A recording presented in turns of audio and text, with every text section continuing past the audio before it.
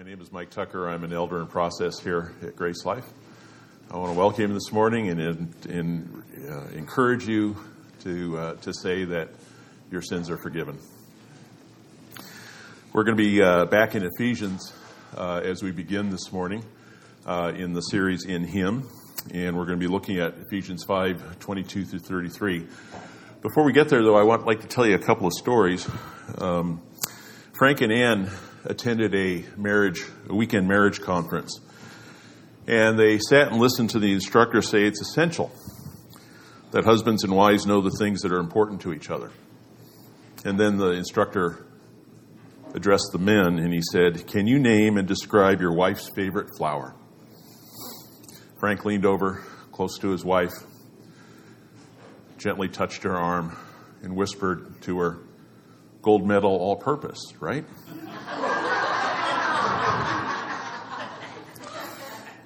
And thus began Frank's life of celibacy.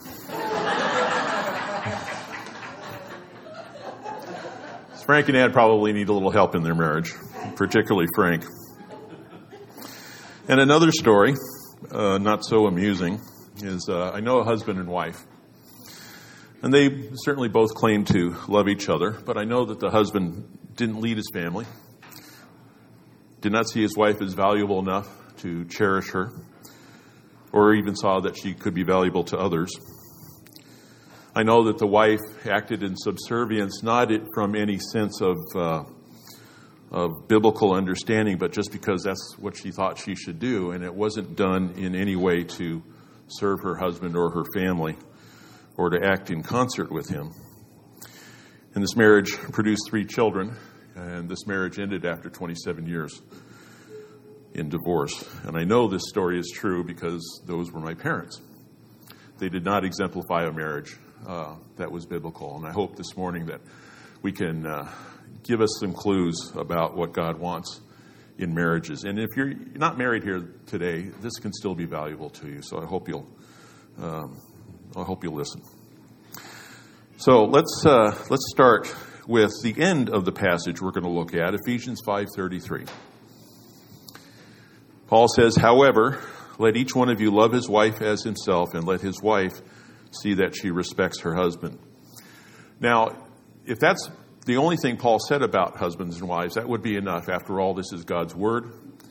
It would be enough for husbands and wives who are believers in Christ to follow that instruction. But there is much more, and Paul says much more about it. We can't go home yet. We have some work to do, but it's worth it. Let's read the whole passage, Ephesians 5:22 through 33. "Wives, submit to your own husbands as to the Lord. For the husband is the head of the wife, even as Christ is head of the church, his body, and is himself its Savior. Now as the church submits to Christ, so also wives should submit in everything to their husbands. Husbands, love your wives, as Christ loved the church and gave himself up for her, that he might sanctify her, having cleansed her by the washing of water with the word, so that he might present the church to himself in splendor, without spot or wrinkle or any such thing, that she might be holy and without blemish. In the same way, husbands should love their wives as their own bodies. He who loves his wife loves himself. For no one ever hated his own flesh, but nourishes it and cherishes it, just as Christ does the church, because we are members of his body. Therefore, a man shall leave his father and mother and hold fast to his wife, and the two shall become one flesh. This mystery is profound, and I'm saying that it refers to Christ and the church. However, let each one of you love his wife as himself, and let his wife see that she respects her husband."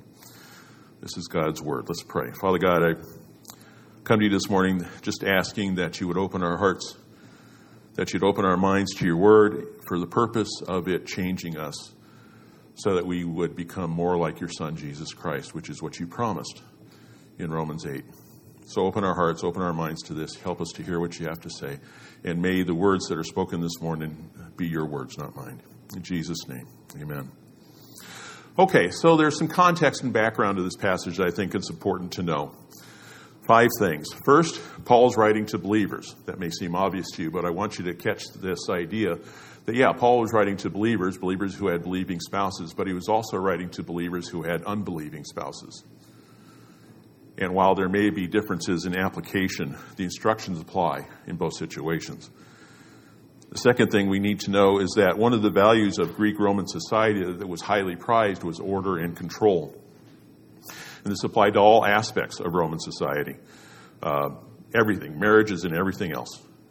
And it was important for Roman society that this was developed, and it was developed through these things called household codes. These codes were a series of instructions addressed to husbands and fathers, wives, children, servants, and slaves to instruct them on how they should behave in the household.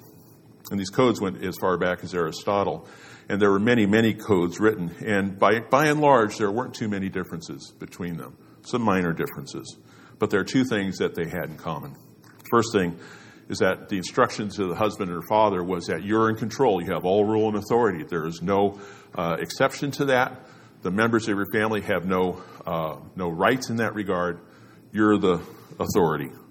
You're the rule in your family.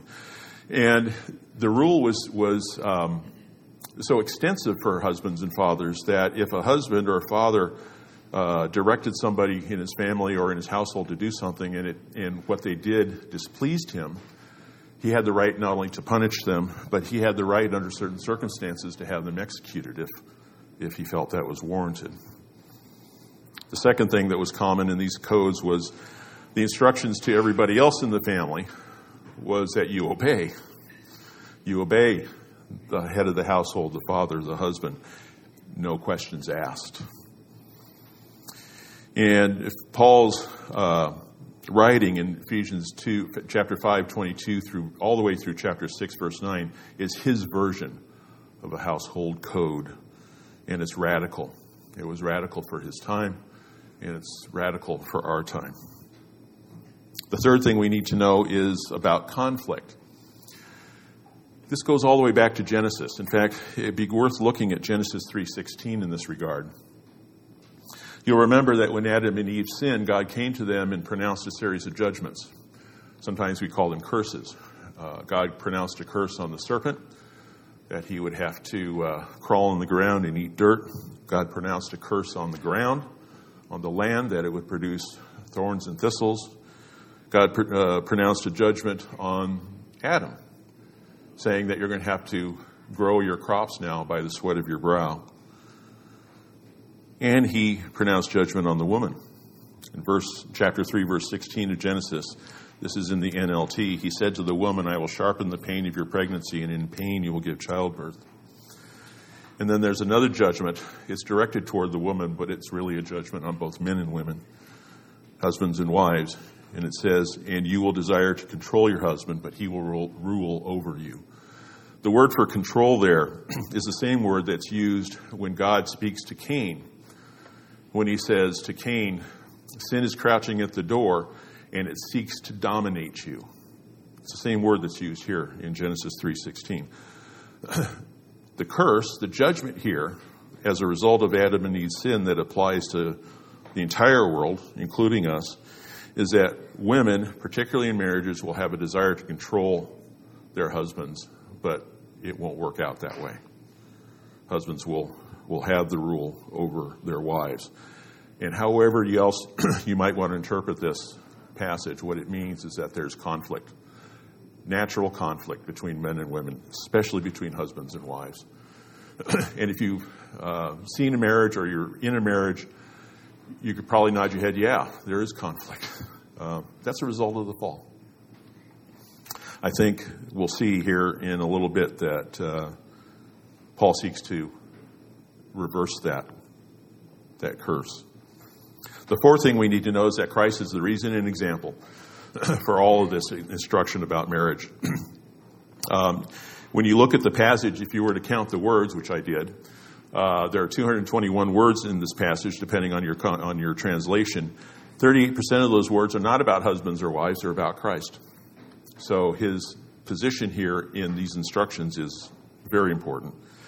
And one other note that I'll let you make of what you will is that of the words used to husbands and wives in this passage, 85% of them are directed toward husbands.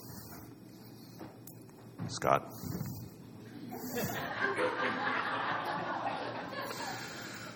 I shouldn't have done that because it's going to come back and bite me. And the fifth thing is that the primary principle of governing this passage isn't in the passage. It's in the verse preceding it. Take a look at Ephesians 5:18 through 21. Paul says, "Do not get drunk with wine, for that is debauchery, but be filled with the Spirit."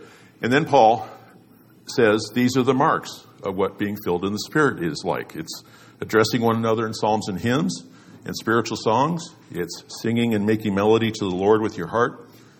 It's giving thanks always and for everything to God the Father in the name of our Lord Jesus Christ. And being filled with the Holy Spirit is submitting to one another out of reverence for Christ. This is the defining principle of the passage we're looking at. And the reason we know this is that if you look at verse 22, where it says, "Wives, submit to your husbands," the verb submit doesn't appear in the Greek there. And in Greek construction, when you have this situation, you need to go find the verb in the preceding, the next precede, or the earliest preceding verb that comes before that. In this case, it's submit, or submit to one another. And so in the NLT, which I think does a good job of translating this section to bring this idea out, in verse 22, in fact, we could read it, submitting to one another out of reverence to Christ, and then verse 22, "For wives, this means that you submit to your husband as to the Lord." And then even in verse 25, it says, "For husbands, this means love your wives as Christ loved the church."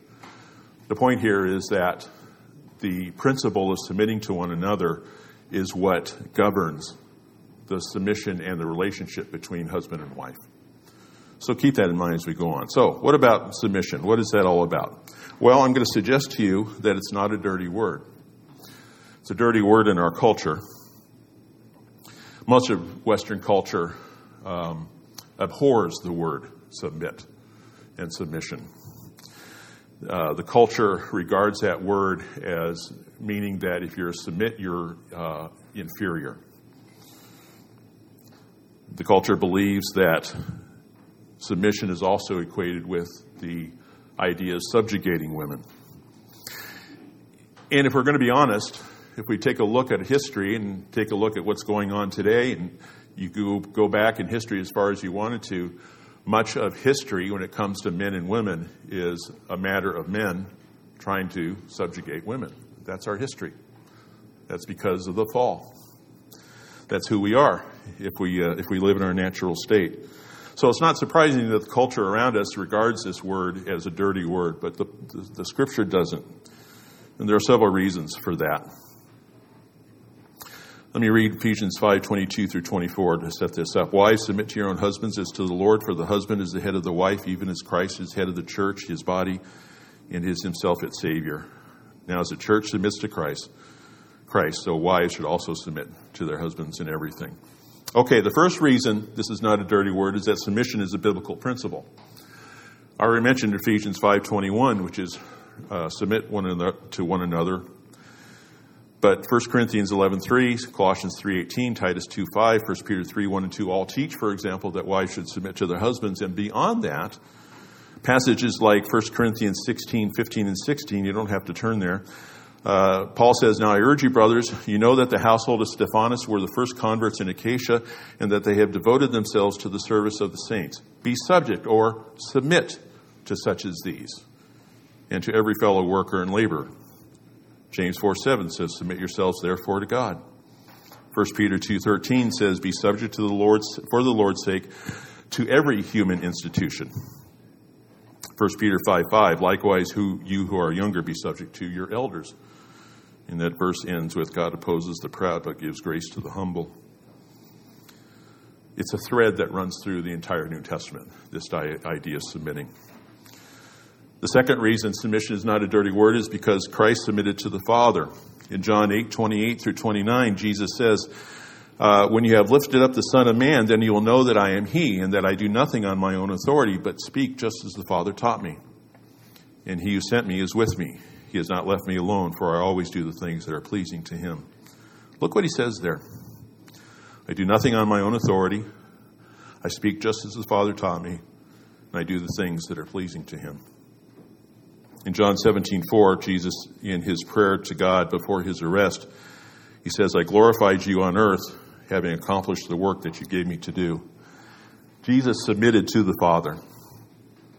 If he can submit to the Father, certainly women can submit to their husbands. The next reason is that submission is not a dirty word is because this is God's created order. In verse 23 in our passage, the husband is the head of the wife, even as Christ is head of the church, his body, and is himself its Savior. Submission in marriage does not mean subservience, subjection, or inferiority. Rather, it recognizes God's created order. 1 Corinthians 11:3 says, but I want you to understand that the head of every man is Christ, the head of a wife is her husband, and the head of Christ is God. So submission is what God wants. It's created by God. Male headship is not because men are smarter or more qualified or better looking.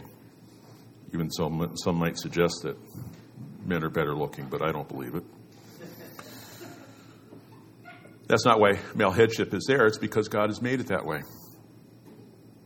And this order was created in part, I would suggest, to solve or to at least mitigate the conflict between husbands and wives that came because of the fall. This order reflects God's priorities and desire. In his commentary on Ephesians, Henry Bullinger said this, a badly ordered marriage is one in which there are quarrels and fights about who is in control, in which neither spouse plays their part, in which there is no fear of God, and where there is no established pattern of doing things. In this way, both parties end up miserable in both mind and body, and they lose their children. I want to stop there for a second saying, I know this because my parents lost all three of their kids. Not to death, I don't mean it that way, but they lost the relationship that they had with their kids. The result, Henry goes on, is a poverty that leads to crime, fraud, falsehood, and all evil. Therefore, it was in order to keep such evils away from the Christian home that Paul spent so much time instituting a pattern for marriage. Henry Bullinger was a Swiss Reformed pastor and theologian. He was a contemporary of Martin Luther.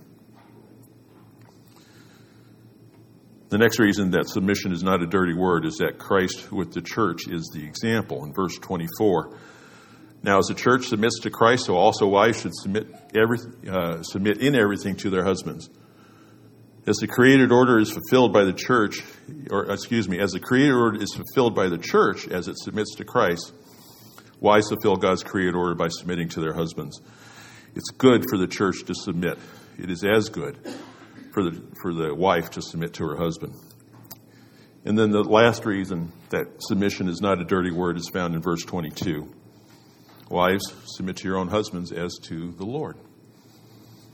For wives, to wives, says Paul in a personal way, that as you submit to Christ, submit to your husbands. And he instructs the Colossians in a similar way. In Colossians 3:18, Paul says, wives, submit to your husbands as is fitting in the Lord. So what is submission? How would we define it? Let me give it a shot. Submission in marriage is the willing giving of preference and respect by the wife to the husband as he loves and leads, recognizing God's created order and ordained pattern in the context of believers submitting to one another out of reverence for Christ. By the way, Paul gave one instruction to wives, just one. He fleshed it out with his understanding of how Christ fit into that. But the instructions is to submit to their husbands as to the Lord. And in a similar way, Paul gives one instruction to the husbands, and it's about love. Ephesians 5:25 through 31. Husbands, love your wives as Christ loved the church and gave himself up for her, that he might sanctify her, having cleansed her by the washing of water with the word, so that he might present the church to himself in splendor, without spot or wrinkle or any such thing, that she might be holy and without blemish. In the same way, husbands should love their wives as their own bodies. He who loves his wife loves himself. For no one ever hated his own flesh, but nourishes it and cherishes it, just as Christ does the church, because we are members of his body. Therefore, a man shall leave his father and mother and hold fast to his wife, and the two shall become one flesh. So what does all this mean? Well, I think one of the things this means is that this is a one-way love, and I'm not suggesting that there's no love that flows from a wife to a husband. What I'm suggesting here is And probably what you've noticed by now is that Paul doesn't instruct wives to love their husbands in this passage. He instructs husbands to love their wives, but not wives their husbands. In Greek, in those household codes that we talked about, wives were only told to obey their husbands. Love was never a part of it. And it's interesting to note that Paul never tells wives to obey their husbands. Likewise, in those codes, did not tell husbands to love their wives. They only told their husbands to rule their wives.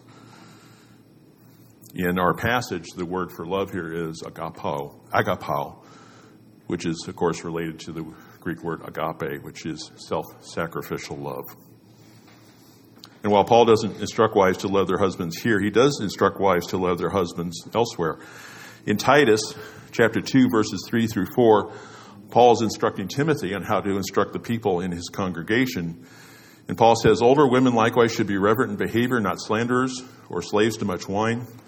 They are to teach what is good, and so train the young women to love their husbands and children. The word for love here is not agape, it's philandros, which is a word that's related to the Greek word Philadelphia for love. And Philadelphia, you may remember, is a brotherly love or a family-type love. Philandros here in this passage is specifically the love that a wife has for her husband. And it's a response kind of love. In other words, a woman directs her love toward her husband because she's responding to how he loves her. And it's not, if you love me, I will love you. It's more like, as you love me, I will love you. But in our passage, remember, the responsibility for love is placed on the husband. Some have tried to twist the meaning of this passage to say that husbands can lord it over their wives or treat them as less than full persons loved by God, or even to abuse their wives. All those contradict all of the passage we've looked at. The love a husband has for his wife engenders a response of love and an attitude of submission by his wife. In a marriage where the husband is abusive or treats the wife very badly, the call for the wife to submit should be limited. How can you respond in love and submission to a husband who is not loving you as he should, particularly if he's abusing? So what does this love look like? It's love in action. The first is from Christ's example. In Ephesians 5 again, verses 25 through 27, Paul says, husband, love your wives as Christ loved the church and gave himself up for her, that he might sanctify her, having cleansed her by the washing of water with the word, so that he might present the church to himself in splendor, without spot or wrinkle or any such thing, that she might be holy and without blemish. What Christ did for the church, the husband can do for his wife, that is, to give himself up for her. A couple of illustrations from my own life about this. My wife, Nancy, taught for 37 years in Christian elementary schools, and she was really good at it. And during many of those years, the schools she taught at were associated with an association called ACSI, the Association of Christian Schools International. And in associations like that, as I'm sure you're aware, have conventions, annual conventions to help teach teachers, to build them up, to give them skills and that kind of thing.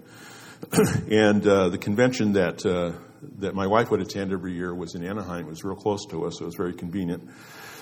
And as most conventions are, you have keynote speakers and general sessions and that kind of thing. And then you also have workshops where the participants can go to various workshops, and depending on what's being shared and taught, and they can learn some maybe specific kinds of skills.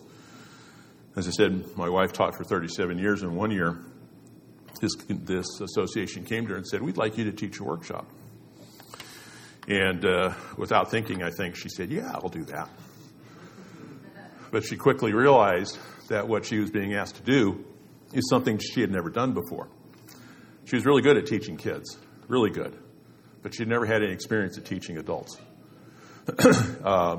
And so she told me afterwards, she said, I'm terrified. And I said, okay, let's work on this together. And so Nancy and I spent a lot of hours together working on developing her workshop and developing what she was going to say and the techniques and things that how she was going to present it. And through a lot of time and a lot of effort, we were able to accomplish that. And she did a great job. I think we were expecting 10 or 15 people at her workshop. About 40 came. It was standing room only in the room. The point there with that is that, if you'll allow me to say this without sounding too proud about it, I helped her and I encouraged her and I gave up my time and my efforts for her. And that's an example, small one, of what it means for a husband to love his wife and to give himself up. Another example, which is not so flattering, is Nancy and I were invited to a wedding of a good friend of ours while we were in California, and attended the wedding. It was wonderful. We attended the reception. It was wonderful. And it was on a Saturday, and the next day, as was my habit, I would be teaching an adult Sunday school class of about 25 or 30 people normally. And I always like to make a joke in class, because to loosen people up and to get that kind of thing. And so I decided to make a joke in class that Sunday having to do with the reception, and more specifically having to do with Nancy. And I'm not going to repeat what I said because it should not be repeated. But what I said was something that was unflattering to my wife in an effort to make a joke. I thought it was funny at the time. But when we got home, my wife, basically she hit me over the head with the Bible. And I realized that what I had done is rather than trying to make a joke, I had insulted her. I did not cherish her in that moment. I did not love her in that moment. So that's a bad example of what husbands should do. In this case, should not do.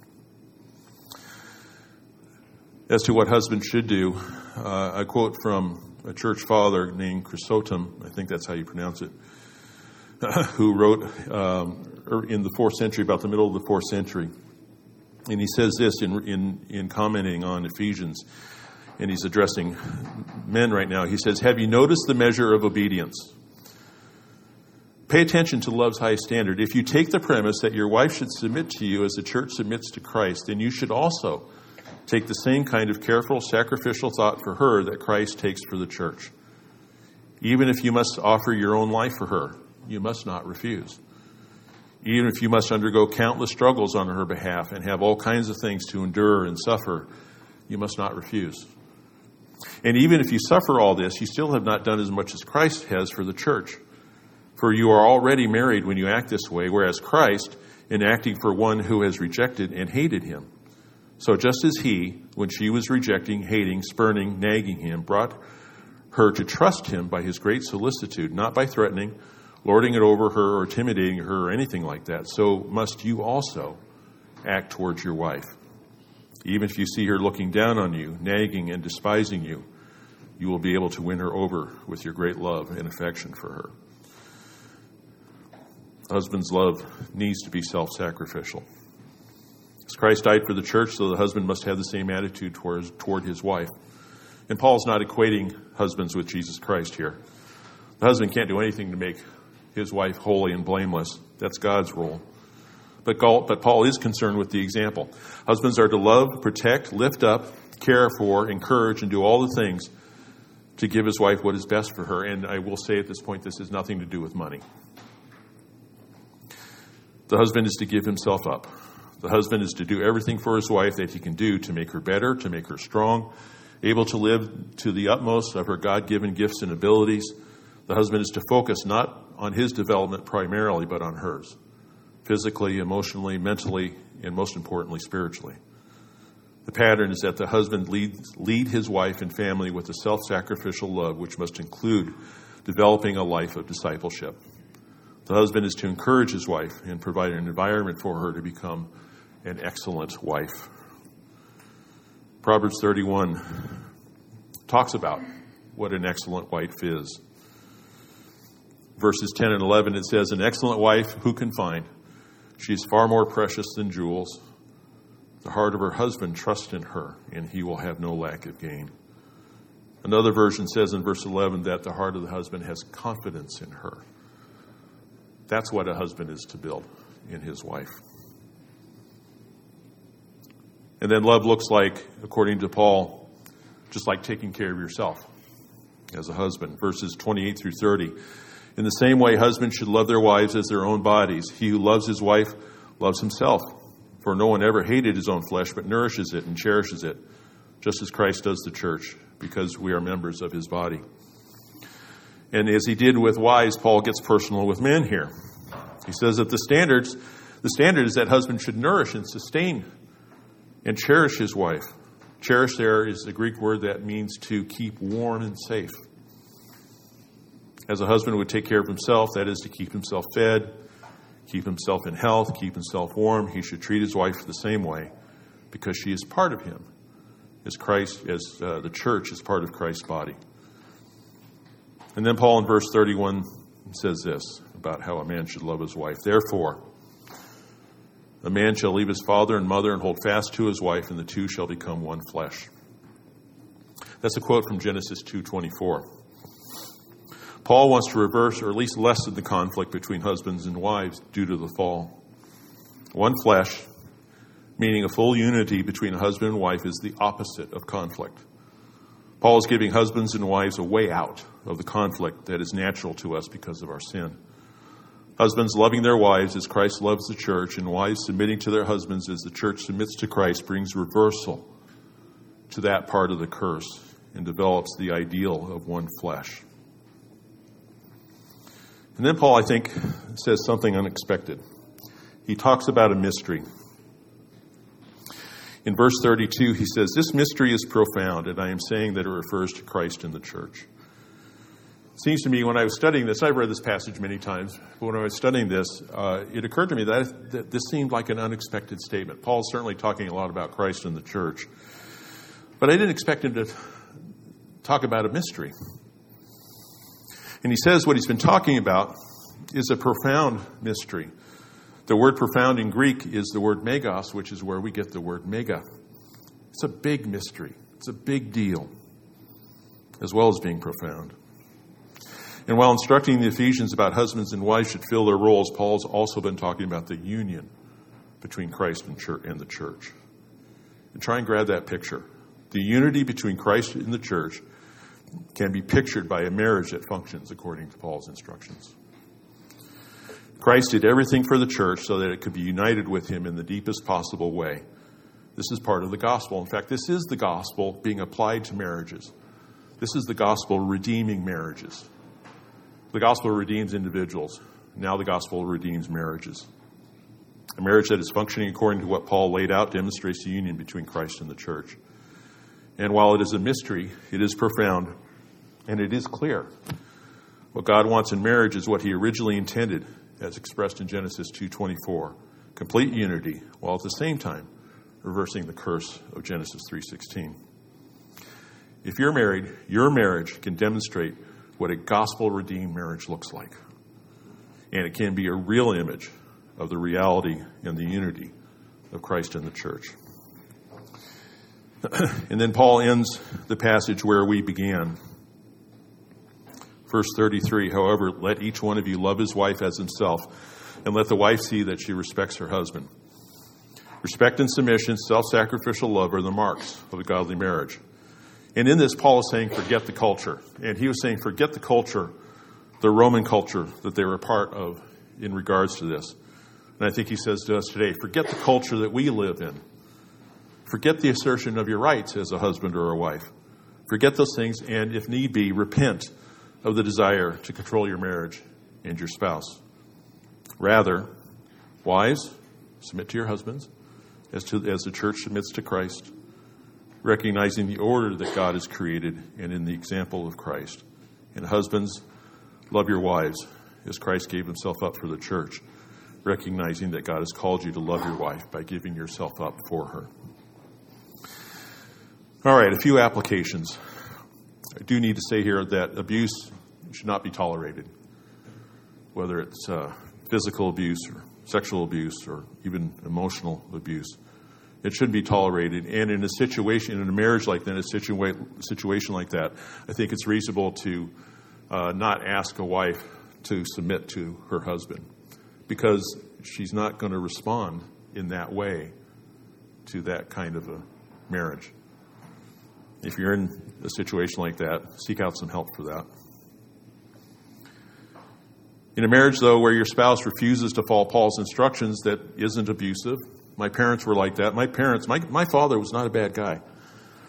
He was a pretty good guy. My parents didn't argue very much, but the conflict that they had between them was quiet, but it was still there.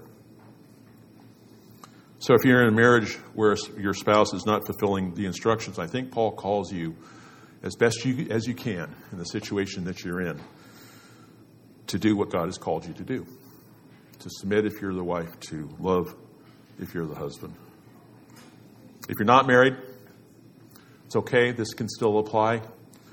You can practice Ephesians 5:21, submitting to one another out of reverence for Christ. And if you're looking to get married, that's good practice for you.